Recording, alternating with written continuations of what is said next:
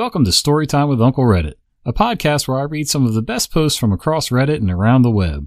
Each episode is a collection of funny content that includes subjects like tales from tech support, entitled parents, choosing beggars, pro-revenge, and more.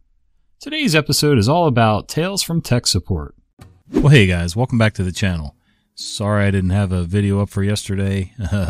Yep, life happens, but we're getting back on track, and I put up a long video over the weekend, and just to kind of see how everybody reacts, and actually the response is pretty decent. I don't expect it to be for everybody, but I know there are some people like me out there who do a lot of driving, spend a lot of time behind the wheel or working, and wearing your little earbud while you're working just to have that going in the background. And I listen to other people's stories just like some of you listen to mine, and I think it's nice to throw a little bit of long form content up there once in a while. It's not something I want to do every day, of course, but yeah, thanks for the feedback, and hope everybody enjoys it. Alright, let's read some stories. Automating your paperwork. Got an old one here from back when I worked for a repair depot for a major electronics box store. So when I worked there in college, we did a ton of repairs. Every repair had paperwork we had to do through an app, entering in serial numbers, product IDs, parts used, etc. This was all fine and good, except we had literally dozens of pallets and massive bins of this certain crappy tablet. These tablets were cheap, the company's flagship tablet that was so revolutionary because it ran Windows. Well, these tablets only had 3 or 4 product numbers, usually depending on size, and they had only one replaceable part. Motherboards were all in one and cheap as the rest of the tablet, and that was the only thing you would replace. If the screen was damaged, you failed it and moved on. Battery damaged? You might salvage the damaged screen one, but you wouldn't document it since it wasn't a new part. Anyway, these things could mass repair or fail out. I could fully break down and rebuild one in 6 minutes at one point, but the paperwork, even with barcodes taped to my desk and a scanner, would slow me down. Naturally, we had quotas, but between testing, getting parts, doing the swap, testing again, then doing paperwork, you'd get bogged down, and usually at the end miss a few that won't count on that day's quota due to missed paperwork. Paperwork mainly slowed you down due to all the screens you had to go to for each step, just endless navigation, even to fail a unit. So I decided I was in college learning to code. I wrote a VB script to read a spreadsheet where I quickly scanned in the basics: SN, pass-fail, product ID, part number, part serial number, etc. I'd do blocks of like 10 tablets, as many as could fit on my desk and shelves, scan them in while testing and such, and then at the end of the day I'd run the script. It would read the boxes, fill stuff in accordingly, and close the ticket, printing off the pass or fail labels for shipping. I'd match them up to the boxes and ship them on out. Management didn't like it because it wasn't company approved. Mid submitted it to the company but never heard anything back, so I kept using it regardless because I was turning out the most repairs on those tablets of anyone. Towards the end, I even spread it to a few people I liked and trusted, taught them how to use it, made sure my work wasn't gone at the end, and could continue saving others from boring paperwork. Yeah, it's funny, I can understand where companies have a standard that you're supposed to follow, routines, standard operating procedures, things like that. I mean, you need some way to keep track of progress, whether things are good or bad. And at the point where people start writing their own scripts and things like that, that's kind of your first clue where maybe your system isn't that great. You can't beat on somebody for being slow when you're the one slowing them down with these weird processes. The Ghost in the Machine. This story is one that I always remember because it's taught me to take a look at things a little differently. So a few years back, I worked at a point-of-sale company that provided systems to casinos for their various restaurants and snack areas.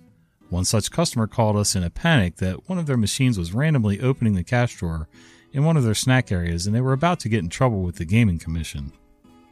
For those that don't know, all casinos are governed by a Casino Gaming Commission that regulates how money, machines, and other various aspects of the business are run to keep them above board. So off I go, about a 1.5 hour drive, out to them to take a look. As anyone who's gone to work at a casino, security is so much fun.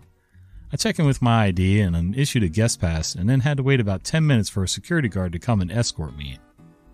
First, they take me to the security camera room and show me the recordings of the drawer opening on its own, both with people around and without. Once I'm fully confused, then I'm shown to the area in question, which is another fun thing. They have to be with you the whole time, no matter how long it takes you.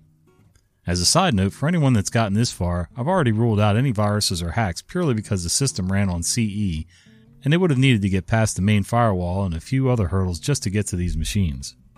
So I show up and go to work on the machines. I start testing things and the drawers pop up just fine. There were 2 drawers on this machine. All the connections look fine, so I start taking apart the drawer to see if maybe there's a short in the drawer. Of course, as I pull out the drawer, there's 3 $1 bills shoved at the back, so I have to stop what I'm doing and wait for a second security guard to come and put on a show for the cameras to make sure the whopping $3 is safe. Once that 15 minutes was over, I went back to checking everything out. I can't find anything and I'm completely stumped. And of course, the issue doesn't happen while I'm there, so I tried the only thing I could and swapped the connections on the drawers. I left and didn't even get to the parking lot that it so happens to go off again. But curiously, this time it's the opposite drawer that opened. So now I'm beginning to think it's the machine. But of course, it's out of warranty and we're squabbling about the cost of repair. At this time, I decide to place a call to another tech to pick his brain about the issue. As we're talking, he mentions, what if it's the environment? At which point I pull the line from the title, "You mean a ghost in the machine?" It was much funnier at the time. So I start looking around and I'm checking everything including the power. Now, something to note is that we recommend all of our customers to install their systems on dedicated lines so that they're isolated from other items that should be plugged in, including heating and refrigeration units. This is usually denoted by the power outlet being orange. I mentioned this to my colleague and he laughs and told me that often the electricians will cut corners and just add an orange plug even if it isn't dedicated. And not 2 seconds later, the compressor for the soda fountain machine about 5 feet away kicks on and what do you know? The drawer pops open as well. I burst out laughing because of how simple yet complicated this has to be. If you think about it, there's a tiny surge of electricity that happens every time that compressor kicks on, and over time it's come to direct the exact right signal to open the drawer. At this point, I let my colleague go and advise the customer of the issue. I install a power conditioner and they sign the bill for it, stating they're going to bill it to the original electricians. Good luck. So for those of you out there that have a head scratcher, as we've seen time and time again on this forum, sometimes it's not something obvious, and to check the environment because today it might be the machine 5 feet away. Tomorrow, it may be the janitor flipping the power switch tied to the electrical outlet that your boss's machine is on. Story for another time.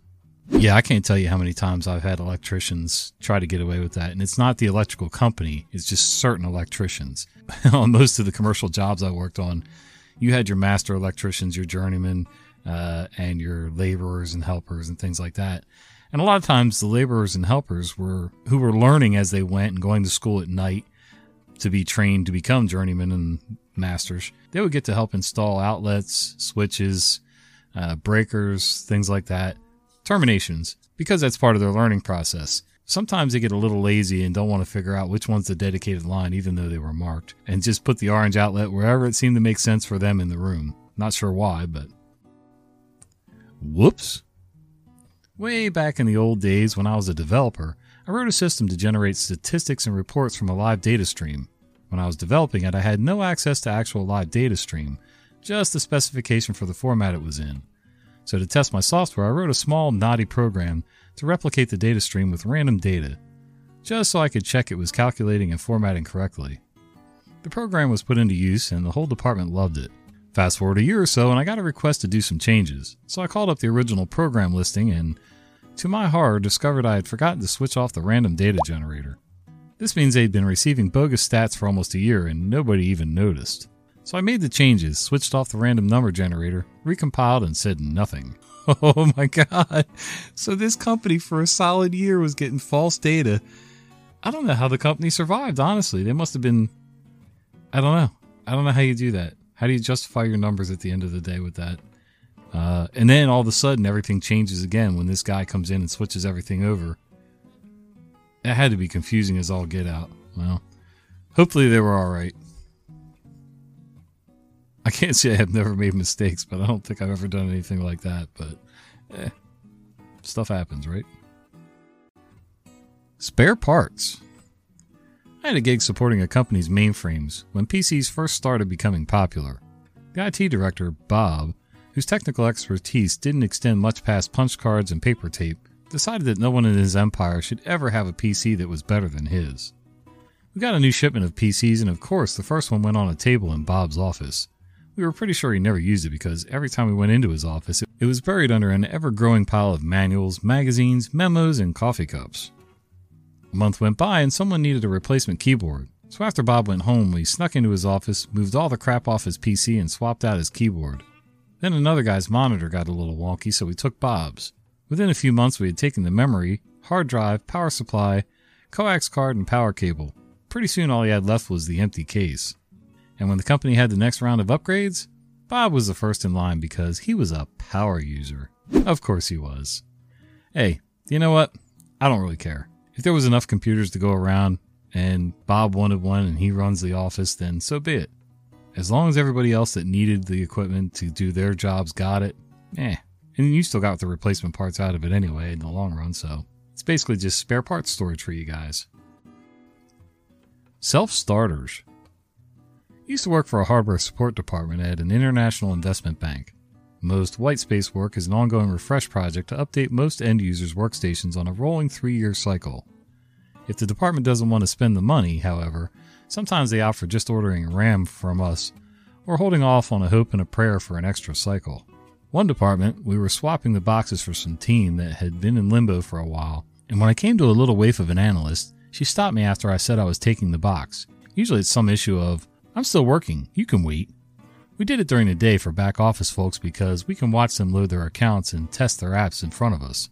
The process takes 10 minutes, but nah, she logged out and shut down, then crawled under her own desk, unplugged the PC, opened it up, and took the RAM out. "This is mine." "Where's our RAM?" She opened up a desk drawer, and indeed, 2 sticks of the ancient unshielded RAM we used were there. "Well, damn, you know I should probably report you for messing with your computer, but I ain't even mad. Color me impressed. You knew which kind to buy, too." This was easier than getting my boss to approve upgrades, she said. "Well, here's our number. Nubox uses the same type of RAM. Call us if you end up BitLockering it. You'll get better results than running it through the Helpdesk ticketing process." The best end users are the ones you never see.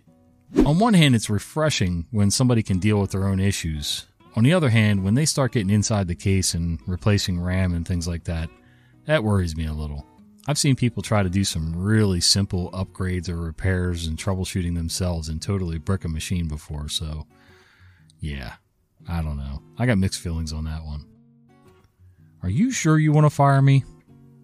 English is not my native language, so please forgive any typos. A couple years ago, I worked in a big energy infrastructure company. I worked there for over 4 years. Starting out as a technician, but because I'm a very IT-oriented person, I soon found myself doing server maintenance and also new server room builds. Because of the nature of the industry in my country, I happened to be one of the few on-site IT support guys in the whole country. Later, I found myself to be the only one, since all the others moved to different positions. I also did regular energy production maintenance because, for some reason, the company felt they didn't need a full-time on-site IT support. About 3.5 years to my employment, I was diagnosed with an illness that affected my production maintenance part greatly. In fact, I couldn't do that anymore at all. I won't go into details with this. I could and was still doing the on-site IT support and installation since I was by far the most qualified and also the only one who was doing that at the moment. Our main IT crew was located in another country, but I still made friends with most of them in my years of on-site IT support. At some point, when the equipment was already aged many years, we started having problems with it. I began by having jobs hundreds of kilometers away and also in completely different maintenance areas as well, because all the other support guys moved to different positions. I had a colleague in maintenance that I started to take along to some of the jobs just because I really needed some help. Some of the tasks took several days, sometimes even a week of traveling to do them all. He wasn't really qualified for IT, but I thought, he'll learn as I teach him. It turned out he actually learned some, but he was also very sloppy and got distracted very quickly. One time he even got himself electrocuted with the mains rail when doing server maintenance, but that's a completely different story. It turned out that the company was not happy because of the illness I had and wanted me out. I could still do the IT stuff completely fine, but since that was not the position they hired me for, they started to give me a hard time. I contacted some of my colleagues abroad and they all said they really needed me for IT support and installations. After some time, the big bosses decided they didn't need me anymore since I wasn't able to do the work they originally hired me for. Let me remind you, at this time I was the only on-site IT support guy in the whole country that was qualified to do that job. Some months go by and I was eventually fired. I tried to fight this termination with a union lawyer, with my boss and other colleagues in the maintenance, but with no luck. I had 6 months left and then I was out. I had no problem doing IT support because my illness didn't really affect that part of the job. Almost immediately after I was no longer working, I started getting phone calls from the colleague I previously tried to train for the same job I was doing. He had his hands full with all the stuff I used to do before, but I could clearly tell he hadn't listened to half of what I told him. He was calling me to ask for the most basic questions of how to do maintenance and troubleshooting. I was dumbfounded that they actually moved this guy to IT support, since he had absolutely no idea how to do it, and I also recall telling my boss that this guy is not fit for this job. After a while, I heard that the local boss, who was a really nice guy and on my side, was in trouble because he had no qualified local IT support for server maintenance, and the guys abroad were asking what happened to me, and they needed stuff to be done. To this date, they haven't got anyone qualified to do the job, and the guys abroad regularly have to travel hundreds or even thousands of kilometers to do maintenance and installations that I previously completed in some hours. I can't see how the company saved money on this. It's crazy how detached most of the management is from the actual work and tasks. Yeah, nothing shocks me about that anymore. I ran commercial construction crews for quite a while, and our main company owner, as a general contracting company, had no previous construction background at all. Like none. Not management, didn't swing a hammer, didn't read blueprints, didn't draw blueprints, nothing. This guy knew nothing, and he ran this company. He ran it okay, it was profitable, but man, it was tough going there for a while because he kept making decisions that really didn't work in our field. Thank God he had someone in upper management that really kind of helped steer him in the right direction and babysat him, basically. You've been listening to Storytime with Uncle Reddit. If you enjoy this content, be sure to follow my podcast. I upload new episodes at least 3 times a week.